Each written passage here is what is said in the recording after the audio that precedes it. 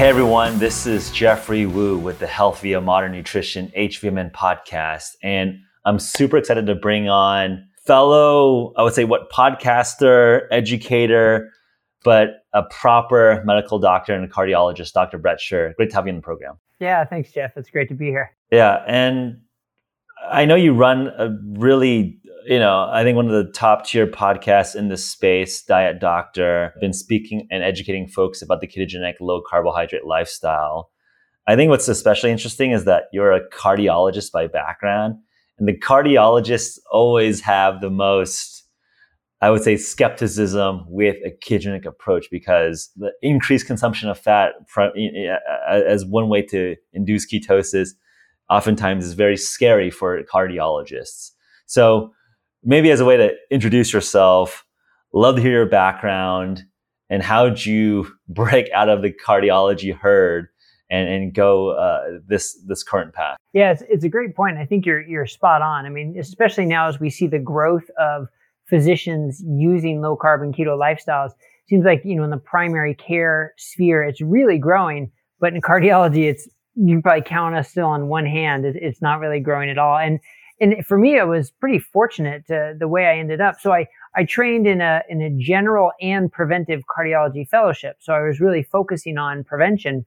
But of course, it was an Ornish style program because that's what preventive cardiology is, classically thought of. So when I finished my training, went out into the real world and started my practice, I was, expecting to have this amazing impact on all my patients. And now that I had this extra training in prevention, that's all I needed to stamp out cardiovascular disease and help everybody. And I don't know if I was naive or what, but the reality set in pretty quickly that was not happening and that was not the impact I was having. So, I had to scratch my head and say, okay, well, why is this happening? Why aren't people complying with the lifestyle? Or even if they are complying with the lifestyle, why aren't we seeing the changes I want to see in the benefits? Why am I just ramping up medications? And why are people, still coming in the hospital? And it was frustrating.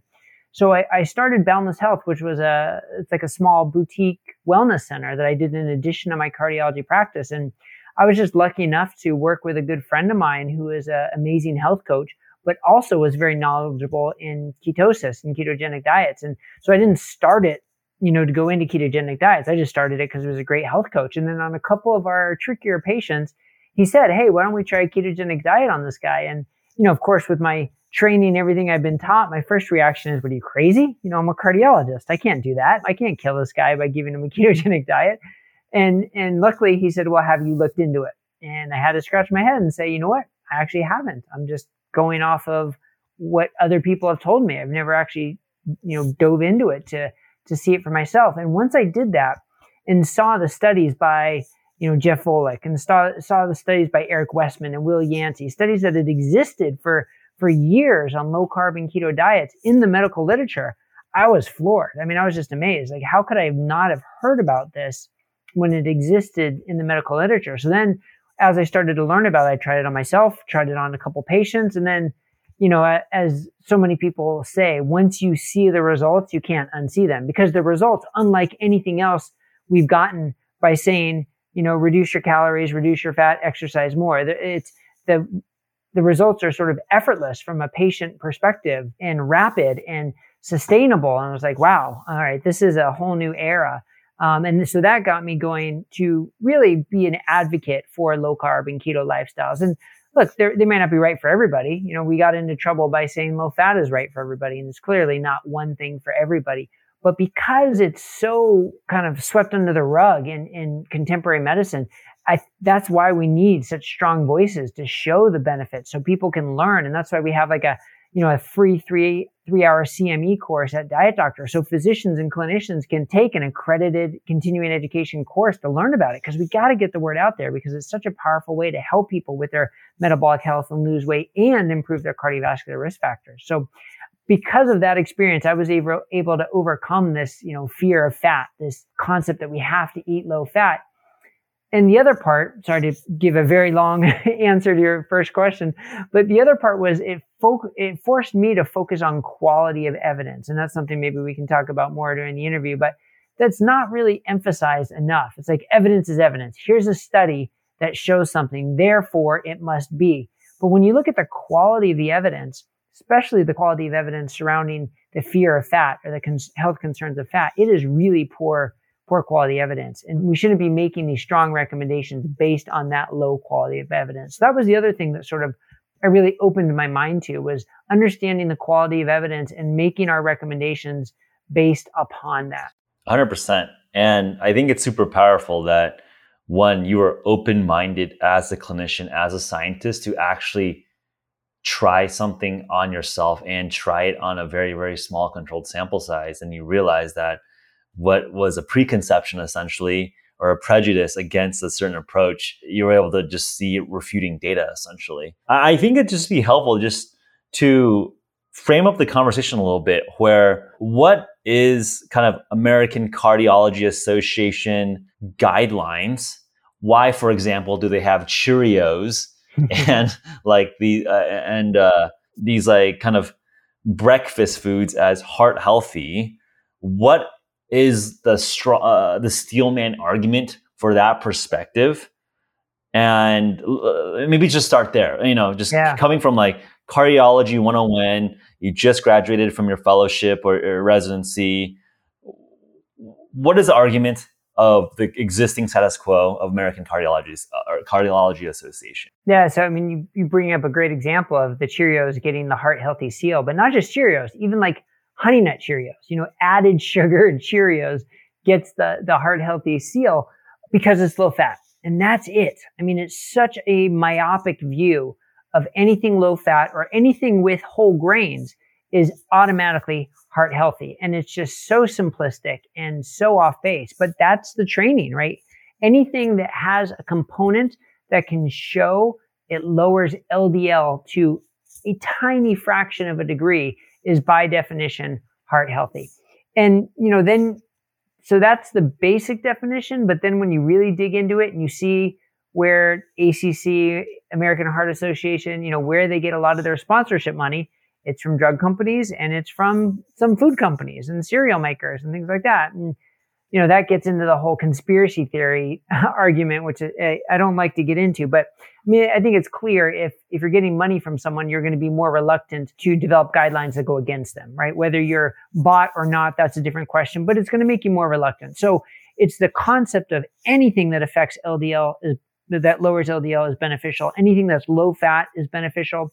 And then where's your money coming from? So I think that's why we're sort of stuck in this low fat paradigm. And it doesn't make sense, because if you're following a surrogate marker, you got to make sure that surrogate marker, and a surrogate marker meaning lowering LDL, right? It's not that your studies have measured in randomized trials reduced heart attacks or reduced risk of dying by eating whole grains and eating low fat. Instead, they use a surrogate marker of LDL. But that's taking one piece of the pie, when in reality, cardiovascular risk is your glucose, your insulin, your inflammation, the size and density of your LDL, your HDL, your triglycerides, your blood pressure, your visceral fat, all those things. But if all you focus on is LDL, you're just getting one piece of the picture where you don't know what's happening to everything else. And that's why I like to use the word myopic, because I think it's so fitting. It's just so nearsighted and so hyper-focused and missing the bigger picture. Yeah, I mean, I think, you're preaching to our audience here and to me, where you think about the complexity of physiology of metabolism, and nothing is a one leverage, one analyte solution, right? If you're just artificially compressing or elevating one marker, that is a cascade of different effects. And it's so obvious. I mean, I think to me, it's so obvious that it's a whole family of biomarkers that one should consider. So I would love to unpack this. So for whatever reason, whether conspiracy or a simpler model that just has not been refuted and completely turned over, LDL, which correlates to saturated fat consumption, is this demonized biomarker. Every single cardiologist kind of prescribes a statin, essentially, which is a drug that lowers LDL. But I think to your point, there's so much nuance even in the LDL itself, right? The size and density. We had a great conversation with Dr. Paul Mason talking about oxidized LDL, the small, dense particle of LDL, right, that is potentially the key negative component of LDL, which is very, very different from, fat, fluffy, healthy LDL, which is just an energy transporter that is turned over really, really rapidly. So I'd love to get your perspective on why is LDL as a category demonized, and what is the latest perspective in your practice of that family of sweets? Like, let's unpack the different forms of LDL. Let's talk about oxidized LDL. Let's talk about some of the other biomarkers like, high sensitivity C-reactive protein. Yeah. So to get to that first part of your question, I mean, it's not that someone just dreamed up that LDL should be demonized and didn't have evidence to support it. There is decent evidence from observational studies that higher LDL is correlated with a higher risk of cardiovascular disease. So that is a true statement for a general population. But then to go deeper, the question is, well, how correlated is it? And are there other specifics that we need to know about it? And are there specific populations that maybe this doesn't apply to? So that's the step that frequently isn't taken. It's just the basic step that, you see a graph that says as LDL goes up, cardiovascular disease goes up, end of question, LDL is dangerous. But exactly like you're saying, not all LDL is the same. And this is really important because if you have metabolic disease, if you have chronic inflammation, if you have, diabetes and high insulin, you're much more likely to have the LDL subtype that is smaller and more dense, which means it's going to be harder for your receptors to clear that LDL and get rid of the LDL. So the LDL is going to stick around in circulation longer. It's going to be more likely to get oxidized, inflamed, and stick into that vascular wall. So that type of LDL is much more concerning than the larger, less dense LDL. Because that type of LDL that's not modified, not oxidized, that's going to get cleared much better by the receptors and removed. So it's not going to stick around in circulation as long.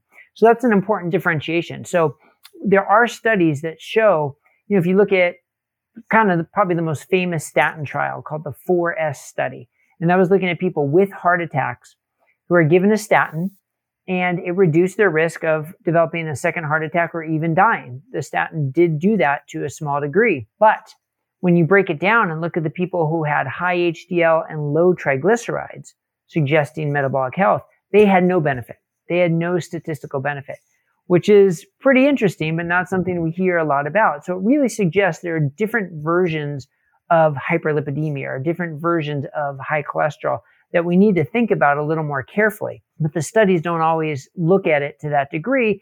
And if you're in an office visit, you have 10 minutes, you have to follow the guidelines.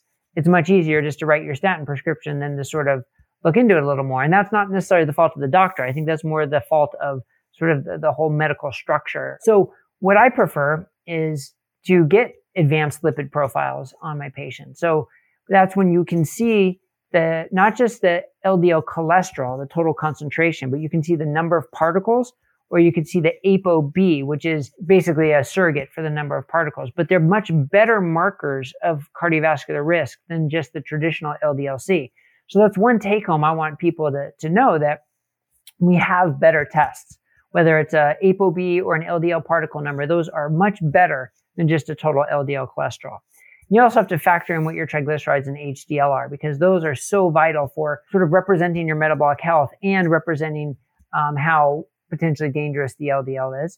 And then measuring systemic inflammation with a CRP, inflammation all over your body, or specific lipid inflammation like what's called an Lp(PLA2) or an oxidized LDL. Those are tests that can measure more specific LDL inflammation. So all of those are important to say, okay, well, what is truly your risk? Where do we put you on this risk continuum, rather than just looking at just the LDL? And then, of course, the other risk factors, your blood pressure, your glucose, your insulin levels, markers of insulin sensitivity. In fact, there was a great study that just came out that I wrote a little blurb about at Diet Doctor. It was an evaluation of the Women's Health Initiative study. And what they looked at was, when you look at their markers when they sort of first enrolled, and then you looked at who ended up getting heart attacks, what were the most predictive markers? And LDL had a predictive component to it. It was like 1.6 was the hazard ratio. And then ApoB was even higher at like 1.8. I apologize, I should have reviewed it, but it was around 1.8. But if you looked at type 2 diabetes, it was 10. And if you looked at a lab marker for insulin resistance called the LPIR, it was 6, not 1.6, but 6. So these were orders of magnitude better predictors of cardiovascular risk than LDL. And they have more to do with your metabolic health than just your lipids. So that's how I prefer to look at it. And I think most doctors should be looking at it as LDL is one piece of the puzzle. And the other parts of the puzzle are probably even more prognostic than LDL itself. Yeah. And I think you articulated it very, very clearly.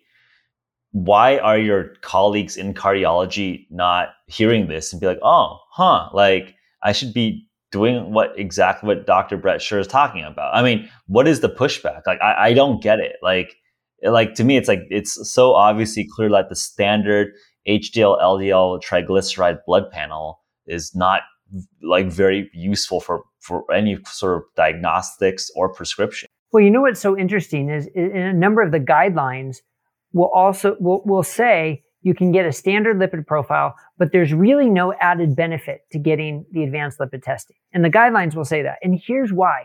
If you approach it from the perspective of, do you need a statin or do you not need a statin?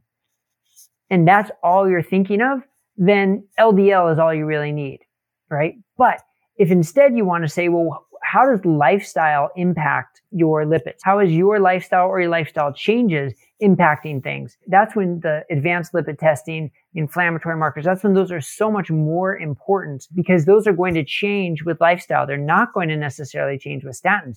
Statins don't lower your small dense LDL. In fact, they may raise it. Same with like Lp(a). Statins are considered the treatment for it, but they actually raise it, which makes no sense to me. So our medicine, our medical community, our medical society is a very drug-based society and not a lifestyle-based society.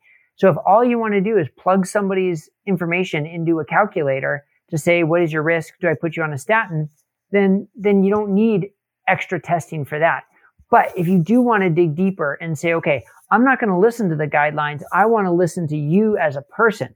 The guidelines are applied to general population, but you're not a general population. You are a person. I want to individualize this. Then you want to get much more testing. But our medical society doesn't value that and doesn't promote that because it takes time, and time is money. And those aren't things that people really have a lot of right now as doctors in medical groups. So I wish more doctors had our perspective, that we want more information, that we want information that's influenced by lifestyle, that we want to look at the ramifications of metabolic health. Those are so important, but they take time and there's not an easy drug for it. Yeah, it's pretty amazing when I talk to doctors like yourself. And in some sense, I've both simultaneously gained more respects for doctors and also lost a lot of the institutional prestige of the doctor title. I mean, in some perspective, a lot of doctors are very well-educated technicians that follow very simple algorithm, right? It's like, oh, LDL is elevated, hit a statin. Oh, glucose is kind of high. It's over 125 blood glucose after a overnight fast. Boom, you got insulin or metformin, right? Like, I don't have a medical degree, but like that's essentially the diagnostic and prescription pathway, right? Yeah. And to me, it's like, man, like that is a very poor form of actually doing patient care. And so in that sense, I'm very disillusioned. And again, I don't think medical students and potentially students that are going to medical school right now that are listening, I don't think that was not the initial dream of all these people that spent years and years of training and years of hard education to do. And I think there is absolutely something with the incentive system where, you get 10 minutes of the patient and you got to churn through patients and you got to pay your medical school debt. And prescribing a metformin or an insulin or a statin gets you the code in the bill to get your dollars in your pocket to pay your bills. Mm-hmm. And it's like, look, and I think it very much makes the medical industry a transactional revenue generating system. And it's a very, very far cry towards, I think, the type of medicine that we all should be aspiring to, which is that you actually have a conversation, a relationship with the patient. You actually think about their specific baseline, their scenario, and their situations. Take the extra time and a little bit of resources to do the advanced lipid panel, and if there needs to be a therapeutic or a drug to be prescribed, then absolutely. Like, let's use all the fruits of modern technology and medicine. But in some sense, the root cause is lifestyle. And it is like, it is sad to me when I hear that, like, from a cardiology perspective, a lot of times people are just like very, very overeducated algorithm matchers. Am I oversimplifying it, or am I overly mean on the industry? I mean, I wish I could say yes, but I'm not so sure. And of course, we're generalizing and stereotyping, and not every doctor is like this. But if you said, is the average doctor like that? I'm afraid you might be right. I mean, but part of it is, from a primary care doctor, right? You need to know how to treat headaches and abdominal pain and menstrual bleeding and warts and lipids and diabetes and red eyes. And, you need to know so much that algorithms and guidelines are actually very helpful from that standpoint, because, how much can you be an expert at everything? That is so challenging. I think primary care doctors have such a challenging job to be a good primary care doctor. So on the one hand, I can sort of see why that is. But for something as pervasive as type 2 diabetes, insulin resistance, obesity, that's where every doctor needs to be an expert and needs to be a specialist and needs to find a way to help their patients, because this is the number one problem we have in our country and in the industrialized world, I think. So I do think people need to spend a little more time with that. But here's the other issue is, I think a lot of doctors would say, yes, I recognize that there's more complexity to this and that lifestyle plays a big role. But in my experience, that doesn't work, and the prescription works. And that's, I think, the biggest problem, that a lot of doctors, a lot of clinicians have almost given up on lifestyle because they've tried it 1,000 times and it doesn't work the majority of the time. But that's when we have to say, okay, maybe it's our message. It's not the patient's fault that it's not working. If it's happening that often, it's our message. It's the classic thing. If you're in a classroom and 2 kids are getting failing grades and everybody else is doing fine, okay, that's pretty reasonable. But if you're in a classroom and 70% is getting a failing grade, maybe it's time to look at the teacher. Maybe that's just not the person. Maybe it's time to look at the teacher. And I think that's the same thing. It's the message we're giving more than just the patient. And that's where I want a lot of physicians to understand there are other approaches, and that a low carb lifestyle is a very effective approach for a large number of patients that they've never even experienced. And to get them to have that experience, I think, is so important, because that's how we're going to start to spread this message. And I mean, you look at people like David Unwin, a general practitioner in the UK, who by his own message, by his own statement, said, look, I was burnt out. I wasn't having any effect on my patients. I was ready to quit and retire. I was all set to do it. And then I was just lucky enough to encounter a low carb diet and saw the effect it could have on my patients. And all of a sudden, I didn't want to retire. I wanted to keep working. I was invigorated because now I saw the impact I could have on my patients. And that's what I want every doctor to experience. And that's why we have to get the word out.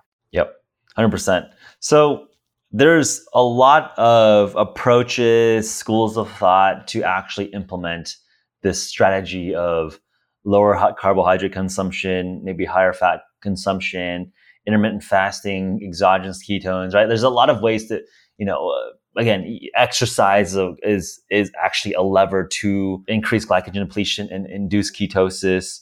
So I think on one hand, I've been, one of my more recent messages is that there's a lot of ways to slice this cake. Yeah. Right? Like, there's a lot of ways you can blend, choose one thing or another. Maybe let's walk through that idea maze together, right? I think, what are some general broad levers that you like implementing with yourself, with your patients?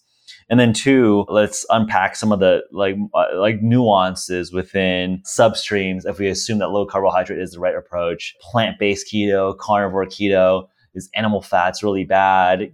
Can you do it? Can we implement a plant-based keto, fish, etc.? Let's explore this can of worms. Yeah, so it's a big can of worms for sure. So the first question about how to work with patients to implement this, there are basically 2 approaches. One is you jump in the deep end, and one is you kind of walk in the shallow end slowly. So that has a lot to do with personality. Where do you think, what type of personality does the patient have that is going to help them the most? And for some, that means you go full bore keto.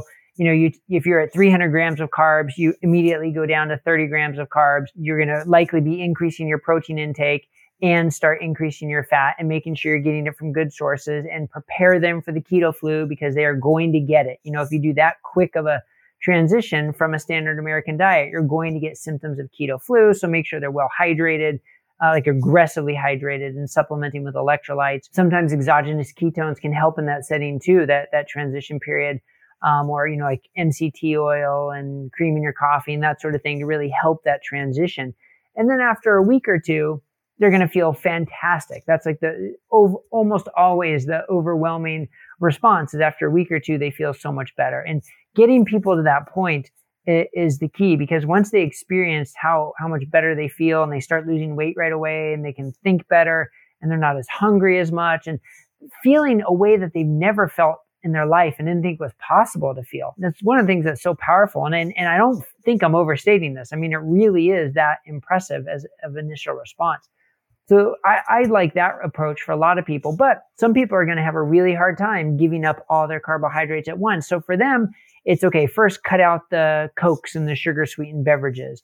And then after a little while, let's swap out desserts for, some low carb friendly desserts. And then after that, let's get you off the grains. And you sort of like slowly walk down. Actually, we have a guide written at Diet Doctor called 6 Steps Down the Carb Mountain. It's basically just that. You walk people down the carb mountain to eventually get to the point where they're low carb enough and maybe they're getting into ketosis and now they're starting to experience all the benefits. So the best way to approach it really has to do with the patient's personality. But as a default, I prefer to jump in the deep end because that's where you get the biggest benefits the quickest.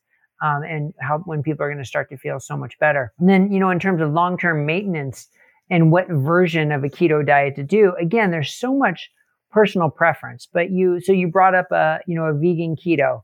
It's possible. It's very challenging, but it's certainly possible. A vegetarian keto is a little bit easier because then at least you can have dairy and eggs to get some of your fat and protein sources. But, I don't know that there's a benefit to one or the other. That, I think, has more to do with personal preferences, because the assumption that you should be vegetarian or vegan would be that there's something wrong with meat and something wrong with animal products.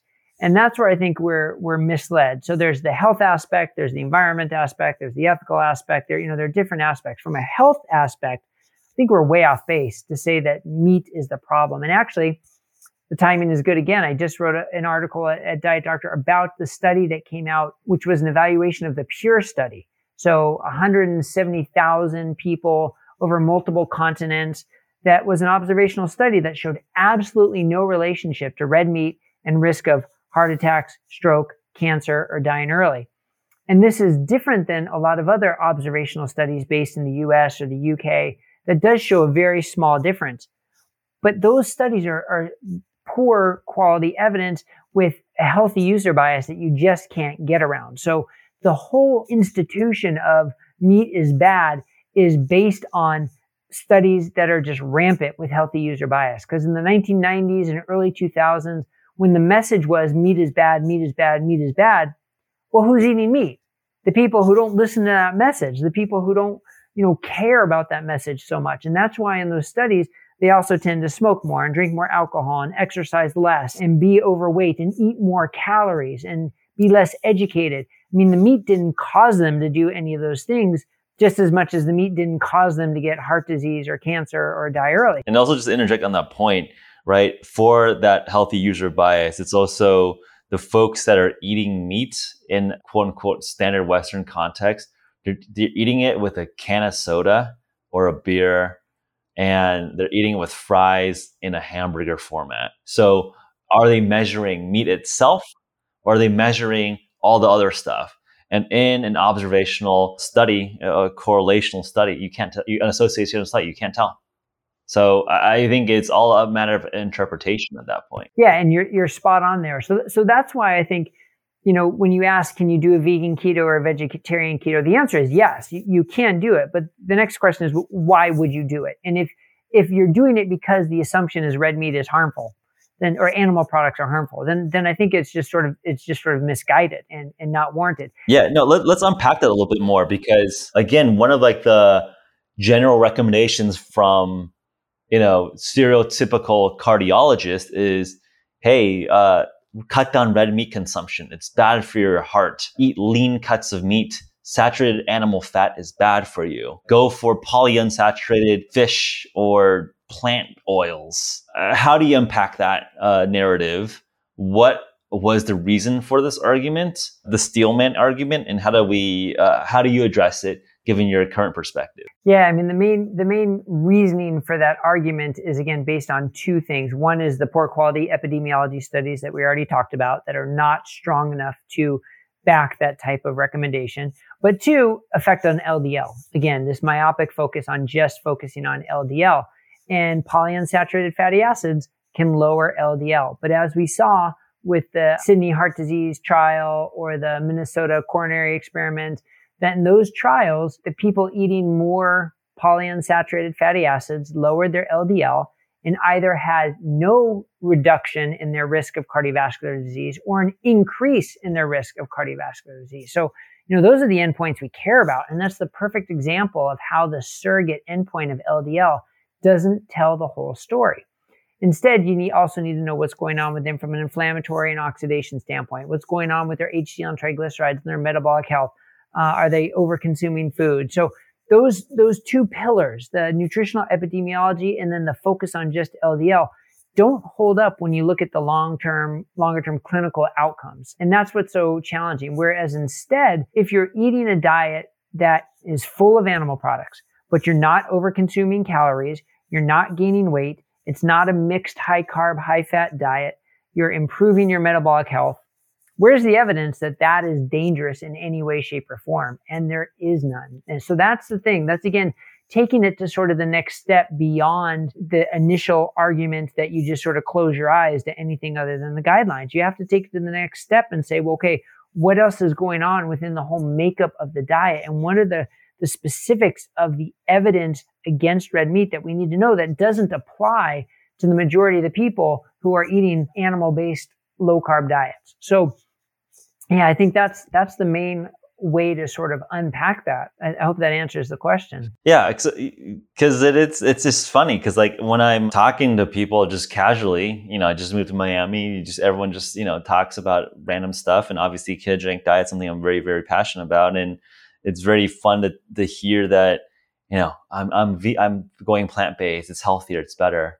It's like, man, like I feel like every other conversation, it's like, I don't even want to talk about diet anymore because I don't want to go through this like 25-minute lecture on metabolism and epidemiology and associational studies. And it is so pervasive that this meme of animal protein, saturated fat is bad for you. It's gonna like make you age prematurely. I think you put it quite nicely. It's pinned towards poor epidemiology, poor associational interpretation, and then this myopia of LDL. So hopefully, like through Bret's argumentation here, we just have like I think you have like some good quick talking points to like just hit it real quick because I don't think life is more there's more to life than just like debating about plant-based versus eating some red meat every now and then. You know what I mean? Yeah, and people can eat plant-based diets and vegan diets and vegetarian diets and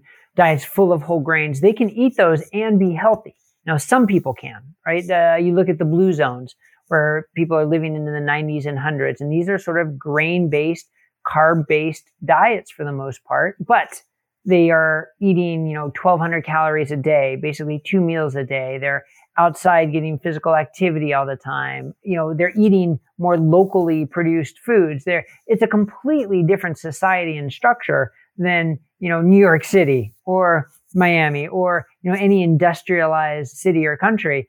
Completely different lifestyle. So you can't say one is going to equate to the other, because what we find is people who are eating high carb based diets frequently are overeating calories, and that's going to negate any potential benefit that could exist.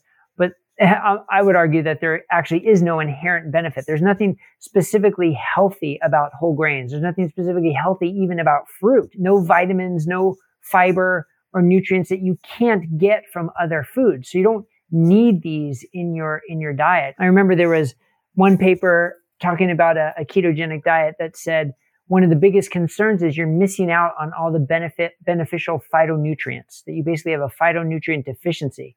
Well, first of all, there's no evidence anywhere saying that we need phytonutrients or phytonutrients themselves are helpful or that fruit itself is helpful. It's only the context of the diet it's in. And that's where we sort of make these jumps that just don't make sense. So it's not that vegan diets are unhealthy or vegetarian diets are unhealthy. They can be. They can be as unhealthy and process-based as any other diet. They can also be healthy. And the same is true for meat-based diets as well. Yeah. I mean, I would make I'm curious to get your feedback on this. I would make a stronger statement in the sense that I think it is easier to eat an unhealthy vegan diet than it is to eat an unhealthy carnivore diet, in the sense that it is quite hard to get the full micronutrient density in just pure vegan diets, right? There's just no vitamin Bs within plant products normally. And I think it's very, very hard to get enough protein, right? Like you have to be gulping down pea and rice protein shakes, which doesn't seem very natural to me when you have to purify pea and rice or whey, or whey is is dairy, so maybe you can't even have whey. But to have all this hyper processed stuff to make your quote unquote natural, whatever, very, very fancy, expensive vegan diet work, I think it's actually quite tricky to get that to work, where it looks like, to me, at least from a more meat centric carnivore approach, again, you can do a really terrible job eating really low quality meat too, and have hyper processed like sausages all day long, hot dogs all day long. It's probably not great for you either. But I think it's actually easier to mess up a vegan diet than it is to mess up a carnivore diet. Yeah, I think that's a good point. And I think you're right on base there. And, the other thing is when you talk to people who are carnivore or, animal-based keto, they talk about how easy it is. I eat twice a day. I hardly have to think about my meals. Maybe I only eat once a day. I'm not hungry. I don't have to spend much time preparing my meals. Then you talk to someone who's vegan and you get a completely different story. Like, you have to pay a lot of attention to your meals. It's a lot more labor intensive. It's not as logistically easy, which doesn't mean it can't be done. It's just a very different logistical setup. So for someone who convenience is important, then eating meat is so important, because it's the most convenient and best source of protein for our bodies. And you see professional athletes who are vegan and they're getting plenty of protein, but I can guarantee you they're working a lot harder and spending a lot more time and energy in their day to make sure they're getting the right amount of protein than someone who's eating meat. Yeah, and I would add on top, is there, have you looked at the protein quality, where in terms of protein completeness, obviously, animal tissue is much similar in terms of amino acid profile than a plant. You just look at it, like the plant tissue looks very different from a human muscle versus an animal muscle to the human muscle. Even from a protein quality perspective, is that an area that you've looked into in terms of just like the amount of plant protein that you would have to consume to even match per gram animal protein? Yeah, definitely. And we've got some content on this at Diet Doctor as well. But basically, there's no question that animal protein has a better bioabsorption. So you're going to absorb the protein better than plant protein. Animal protein are complete proteins, which means they have all 9 of the essential amino acids, whereas almost all plant sources of protein are missing 1 or more of those amino acids, except for soy. Soy is the only one that really has all of them. So if you're trying to equate gram per gram, you're going to need to eat anywhere from 20 to 50% more protein grams in plants to get the same amount of protein sort of ingested and used and metabolized as you would from an animal source.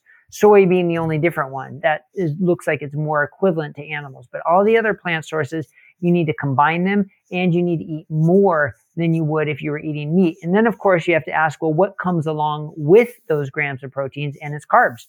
The plant-based sources of proteins are much higher in carbs, which if you're vegan and you're not low carb is fine. But if you're trying to stay low carb, that makes it more challenging because you have to eat a lot more calories, a lot more carb calories to get the same amount of protein that you would just by eating some steak or some fish or some egg whites or chicken or whatever the case may be. Yeah, and I think it's, one point that I think is just very salient to me is I feel like a lot of the folks in the plant-based kind of exponents will use an argument from natural, like a natural fallacy argument where like, hey, this seems a little bit more natural, but have you looked at a pea protein powder or a rice protein powder? I mean, that's like pretty damn hyper processed stuff to me. Yeah. So I think it's very interesting when it's like, there's like this weird convergence of this is more natural, but then you have to do like all these like hoops to like even make it even possible to even, again, like to get enough protein to even make it like, I think just sensible for someone who is looking to have some sort of performance in their exercise, right? Because I think any serious athlete is very, very thoughtful about their protein intake. As you mentioned, I think quite astutely, like quite eloquently, it's just like very, very dialed in. You got to spend a lot more work to get enough protein if you're, mixing rice and soy and pea protein powders together all day long. Yeah. And look, I take the approach that I want to support anybody in their choices to be as healthy as they can be. So, I see lots of patients who are vegan, and we have, guides at Diet Doctor to help people be vegan or vegetarian, low carb, and recipes. So it can be done, and I want to support it. But I'm always, I always want to be clear that it is logistically more difficult and is going to require some more processed components than eating meat. And if that's okay for them, so be it. But I just want to make sure they're aware. And of course, the supplementation, like you talked about the B vitamins, you have to supplement with B12. I mean, it is a nutritionally incomplete diet. Again, doesn't mean you can't do it. You just have to supplement appropriately and be aware of it. So I don't want people just to start a vegan diet without the knowledge that they need to take certain supplements. For sure, B12, and then maybe even, D and iron and calcium and even more, so there's quite a number of things they need to consider. 100%. No, it makes a lot of sense. And I think for a lot of people's personal journeys and personal choices, right, there's a moral, ethical point, which I think is likely, I think, the most compelling point of not slaughtering other mammals for food. I think that's a pretty powerful argumentation point, and then potentially an environmental point. But I think talking about the health of the individual point, I think very much no evidence of superiority. And I think, as we discussed, likely increased challenges in terms of maintaining homeostasis with a plant-based versus a carnivore or a mixed diet. And I think, obviously, we can go down that rabbit hole of talking about the moral arguments of consumption of other living mammals or not. Do you have a strong point of view on that front? Yeah, I mean, I do. My first point of view is don't get into an ethical argument with anybody, because ethics are so, personal and strongly held that, I don't try and convince people their ethics are wrong or that my ethics are better or anything like that. But there's a component. There is no life without death. There is no food without death. I mean, to think that the wheat that was harvested and the vegetables that were grown didn't involve the death of field mice or birds or, slugs, or, you can take it to the smallest and even to bigger animals, that there is death involved. Now, it's not, you could say it wasn't purposeful. Okay. So that's an argument that it wasn't purposeful death, but it happens time and time again. It's guaranteed to happen when you spray fertilizer and when you harvest a field and when you run your tractors. I mean, it happens. So you can't ignore that. But okay, well, larger mammals and animals that look like us and, have big eyes, that impacts us more than the slugs and the birds and the rodents that we don't see.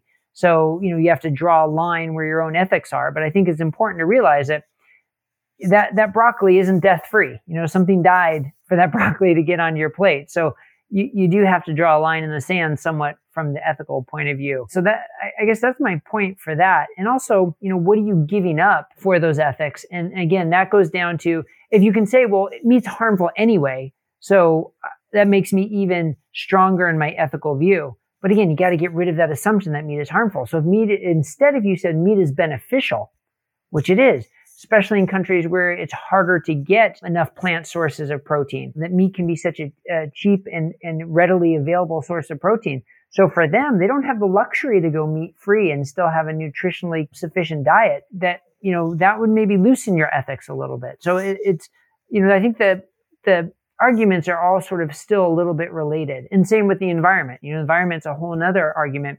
And for that, I highly recommend people look into Diana Rogers or Frank Mitlerner or some of these big voices, really showing the truth beyond sort of the simplistic argument that cows burp out methane, therefore they're bad. But they play such a crucial role in carbon sequestration and in soil health. It's more the mismanagement of the animals more than it is the animals themselves that are the problem. So that's a whole nother other argument as well. Yep, 100%. Yeah. I think we've had Rob Wolf and other folks who've been looking at that space in terms of, exactly, kind of doing parsing out the math and a little bit that's not so contrite in terms of arguing for one particular point of view, right? Especially pasture raising animals where, you are carbon negative, basically, lowering the CO2 content in the atmosphere into the ground, right? So I think there is a much more, depth and nuance to a lot of, I would say, more first level arguments that are commonly thrown around in terms of this plant versus meat kind of argument. Pivoting off of this, a lot of the things that our community is very interested in include intermittent fasting, time restricted eating, high intensity interval training. Is this something that you work with your clients on, or something that just is general lifestyle principles that you help educate people on? Because again, if you understand the mechanisms and the frameworks here, carbohydrate restriction or just a restriction along a dimension of a macronutrient choice has a very similar analogous effect as time restriction on a dimension, or potentially increasing energy expenditure that then therefore burns through and turns over your stored glycogen, which then induces basically a fasting mimetic state, right? And that's why I think fasting sometimes called an exercise mimetic, and exercise is called a fasting mimetic. And then sometimes people say ketones are a fasting mimetic. And again, it's because all of these things are super interrelated, how they impact AMPK, mTOR, ketogenesis. So as we evolve the aperture open to hit kind of exercise, fasting, how important are those in your toolkit, whether it's for yourself or for your patients? Yeah, very important. And I'm glad you mentioned them. And I like how you said in your toolkit, because that's exactly what they are. They're tools in your toolkit. Doesn't mean it's one size fits all for everybody, that everybody should be doing, 5-day fast once a quarter, or everybody should be eating 18-6, or, everybody should be doing high intensity interval training. I don't think it's quite to that point, because, let's be honest, if you need to lose 150 pounds and have a hard time getting off the couch, then talking about high intensity interval training is not the place to start, right? That's where you need to start with more your nutrition, your general lifestyle, and then you can eventually work into more exercise. But for the average person who is well on their way to health and losing weight and feeling good, then absolutely resistance training and some form of interval training, I think, is really important for exactly the reasons that you pointed out. It can affect mTOR, it can affect autophagy, all these sort of buzzwords that are likely connected to longevity and, more importantly, health span and metabolic health, right? Because the more muscle you have, the more it's going to use glucose, the more insulin sensitive you're going to be, the more metabolically active, your basal metabolic rate, the higher that's going to be. All these beneficial effects,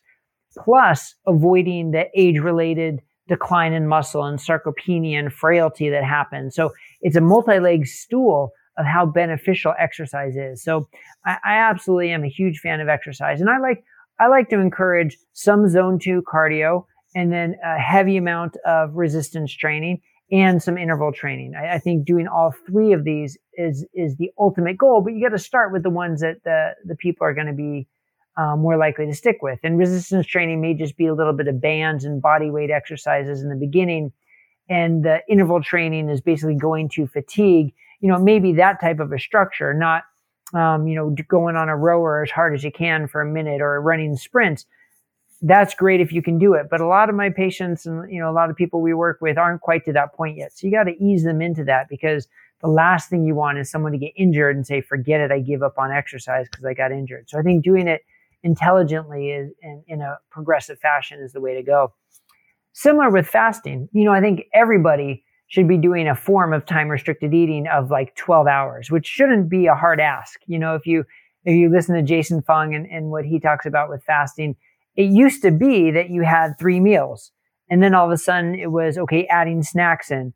And then, for a 30-minute soccer game, you needed your orange juice and your your crackers or your cookies because, we just evolved into this constantly grazing, snacking society and got away from the society of the 3 meals a day with no snacks. So we really need to get back to that because it's definitely healthier. The science suggests it and backs it up.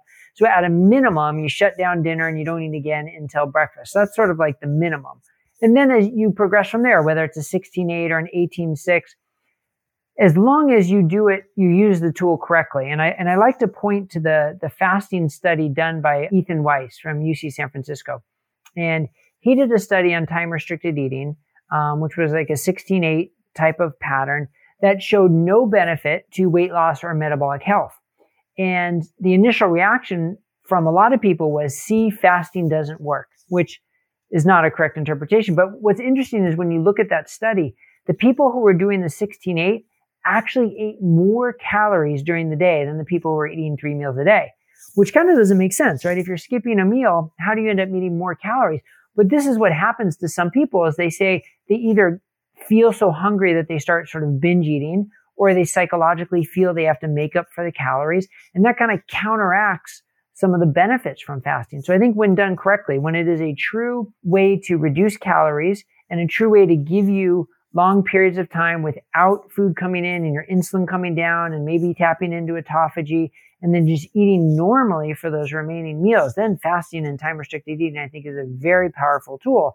And it helps with weight loss and metabolic health, insulin sensitivity, blood pressure, even lipids. I mean, it can help with so many different surrogate markers that it makes sense that it will have some impact on our overall health span and lifespan. And then the step further is, the concept from Walter Longo and some of his studies that these 3 to 5 day fasts will contribute to longevity. We don't have great human data. Longevity data in humans is tough, but some mouse data suggests that could be the case. So should people be doing longer fasts once a quarter? Yeah, it's not necessarily a bad thing as long as you can do it safely, not tap into some eating disorder pathology or have the feeling like you need to binge and make up for the lost calories. If you can do it and understand the purpose and do it safely, then yeah, I'm a big fan of that. Yeah, nicely broken down. I actually did a deep dive on Ethan's study, and I think there's a couple interesting things. If you look at the comparator, it was a very broad eating window where you could be doing up to a 14-hour fast and still be considered a comparator. So there's a very, very tight difference between a 16-8 versus control.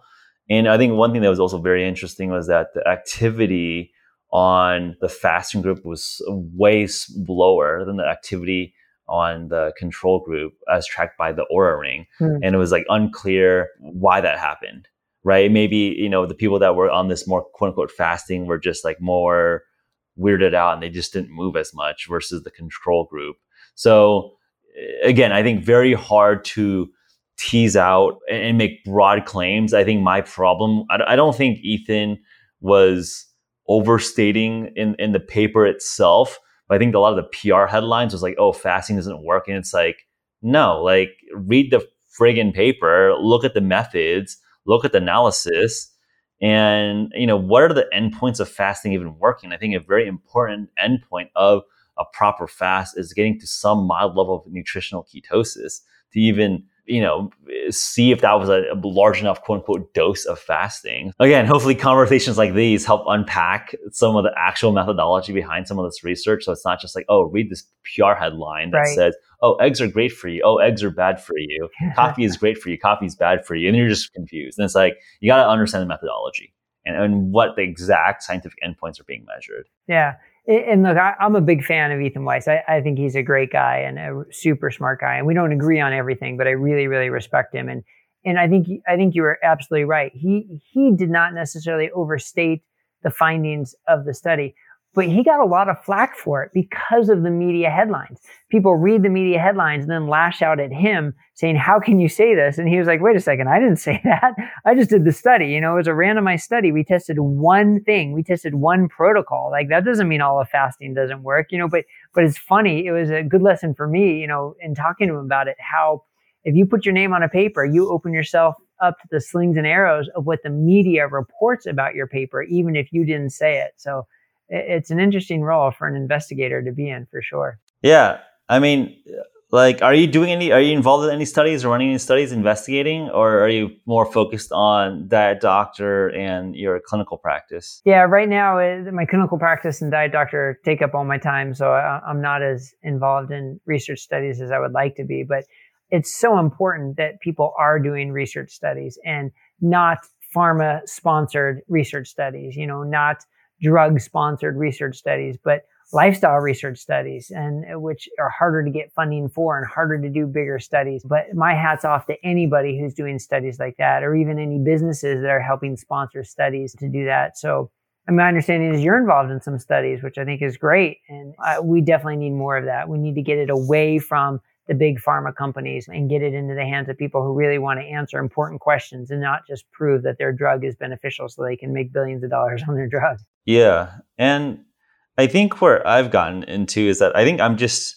I grew up a science fair competitor, right? Like I think a different alternate version of myself would have got my PhD in computer science at Princeton, right? So it was just like very interesting how the world and life paths take you. So I think it's always had a bent toward just understanding truth, and in some ways because I don't care about academic papers, I don't care about tenureship. I make great money doing, running my businesses. I straight up don't care like about any dogma of nutrition. I just want to work on things that actually match human physiology so I can inform my own like lifestyle and practices and hopefully share those learnings to other people. So in some sense, it's like, yeah, I have commercial interests, but like I literally don't care. If like the ketogenic diet, like I found data that like said it was going to kill me, I would just literally friggin' do something else. And in that sense, like I feel like I have more academic freedom than a professor, because like in some sense, professors are much more tied to their academic profile and all of their papers and all of their corpus of literature, where it's like, I'm not quote unquote even a real scientist, but very much happy to at least contribute where I can in terms of offering like areas of scholarship where we do have some insight working with elite athletes on the kind of the elite human performance side. But it is also just very interesting when you unpack kind of the weird incentives in the medical system. There's equally weird incentives in the academic system as well. And I'm sure you've probably seen kind of, again, talking about kind of where funding is, where incentives for tenureship come from, where people's reputations are, how media even treats it. Everything's political.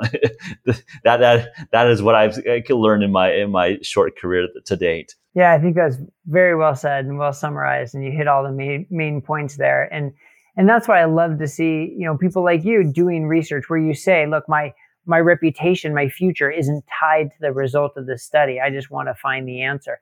And someone like Dave Feldman, right, who's a computer science guy, an engineer, and not a clinician, not a researcher, but he's helping kind of grassroots support this study on lean mass hyperresponders with high LDL to a keto diet. He's helping make that science happen, which I think is so important.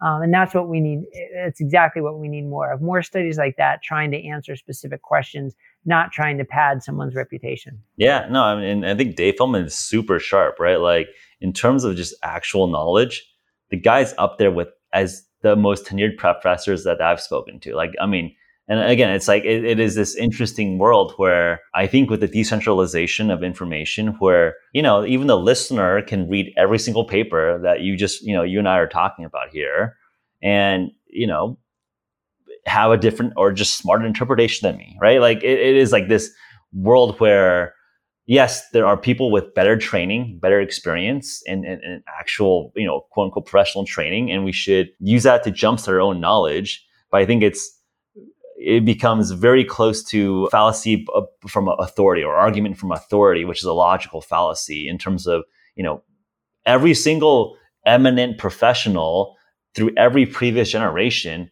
has had something wrong. So I think it would be very silly, if not very arrogant, to just consider that we are at the perfect knowledge of human physiology today, right? Like that, every generation of eminent people have probably thought that, and they're always wrong. So I think there needs to be a humbleness in terms of keeping the scientific spirit open. I think science to me is observing and running through the scientific method experiments to invalidate your prejudice or hypotheses, right?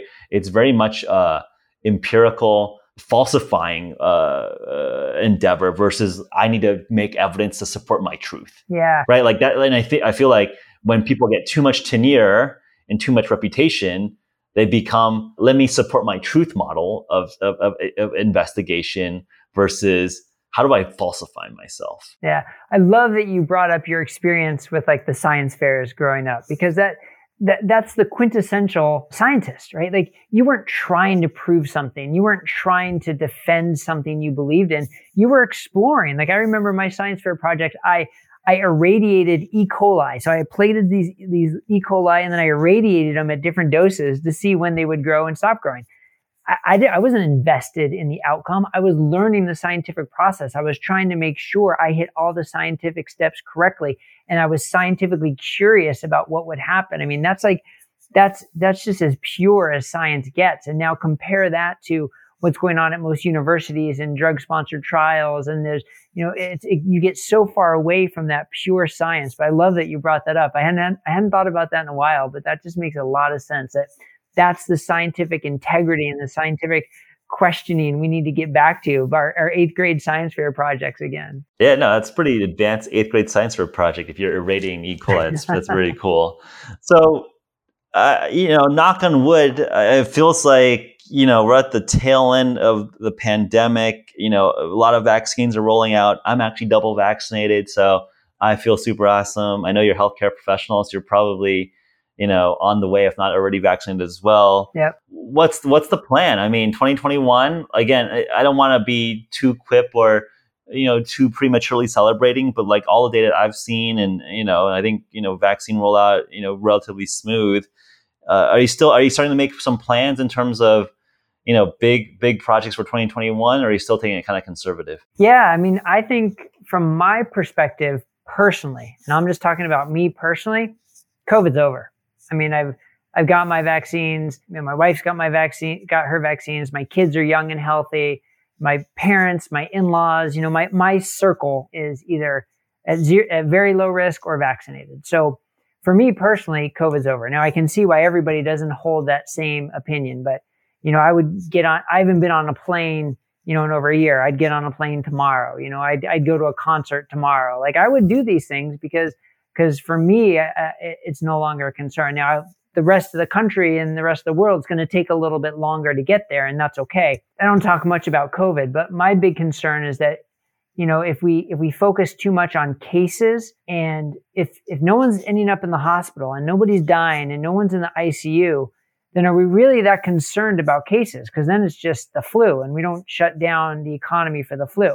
So that's if we get to that point. And I think we're getting to that point clearly with the number of vaccinations coming out. So I'm hoping the whole country is going to start moving that direction. But, the real thing with COVID that I hope we can walk away from is that this was a disease that affected elderly and affected metabolically unhealthy people. And I think that's what we really need to focus on. We talk so much about metabolic health in terms of, heart disease, cancer, neurodegenerative disease.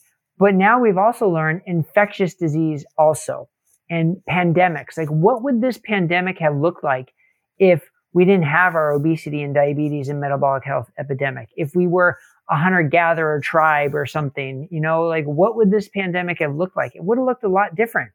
So I hope the silver lining that we can take away from this is to really focus on metabolic health, however we get there, but to focus on metabolic health, to elevate that as our number one concern, because we've seen what it can do to a population when you're not metabolically healthy. Yeah, I'm glad you're bringing up this point. I had a monologue or a Free Fatty Friday, what we call our monologues, basically saying that like no one's talking about exactly what you said. Like we're talking about, vaccine rollouts and social distancing protocols, and that's all great, right? Like we should do all of that stuff. But if we literally metabolic health is clearly if not like the primary resilience factor, a leading contributor to resilience towards these types of infectious diseases. And I think you just look at like third world countries, which clearly have much less sanitation, education, availability of resources, and our death rates are lower. And I think you can literally see a line between population of obesity to like death rates. And I think it's like, again, observational, associational. It's hard, like, we shouldn't make like super strong causational statements, but just from a hazard ratio, it's just like, okay, that's pretty interesting when you just see like societies with much less incidence of obesity just fared better. Yeah. I think that's a great assessment. And no one's talking about it. Like, no politician's talking about it. No public health policy person's talking about it. No, I think some news people talk about it a little bit, but they're like definitely the more trolly, polarizing news figures, because it's gonna piss off half the the world, or the half the country if you say stuff like this. But again, it's like it just observation. It's just the truth. Like, yeah, you will have much more likelihood of dying if you are fat or have diabetes. Like, sorry, like I wish that wasn't the case either, but it's just true. Yeah, and you brought up the word polarizing, and I think that's part of the problem. Like, it can be so polarizing. It's like either you're in the metabolic health camp or you're in the vaccine camp, and you have to pick your side. And it doesn't have to be that way. It's not so polarizing. The vaccines are going to get us there much quicker, right? We've got to open up the economy, and the vaccines are the fastest way to get there. Yeah, that's kind of true. I think it's a good point, Bret. I think it's actually a good point. I feel like a lot of the keto carnivore people seem pretty anti-vax, and it's like, I don't think we need to like pull to the anti-vax world, guys. Like, I don't know if you're seeing the same social media posts I'm seeing. It's like they seem pretty like skeptical about a vaccine. It's like, cool, yeah, I think metabolic health is pretty important. Like, we should talk about it. But like, I agree with you. Like, I have the vaccine and I want to be metabolically healthy. Yeah. Like, let's use all the tools, right? Like, it is kind of funny that it is like somewhat polarized. Yeah. And I mean, I think one of the interesting things about sort of the low carb and keto community is we are skeptical, right? That's how we got to this place in the first place, because we're going against the guidelines and traditional teaching. So we're, contrarians. We're, you could say we're deeper thinkers and more, controversial thinkers, because we're willing to think outside the box. So the same applies to vaccines too, I guess, that people want to think about it, don't trust the advice that they're getting. And so that's why people are sort of contrarians. But I think I agree with you. You can be in both camps. I'm in the vaccine camp and I'm in the metabolic health camp. And I see them both as so important to getting back to life. 100%.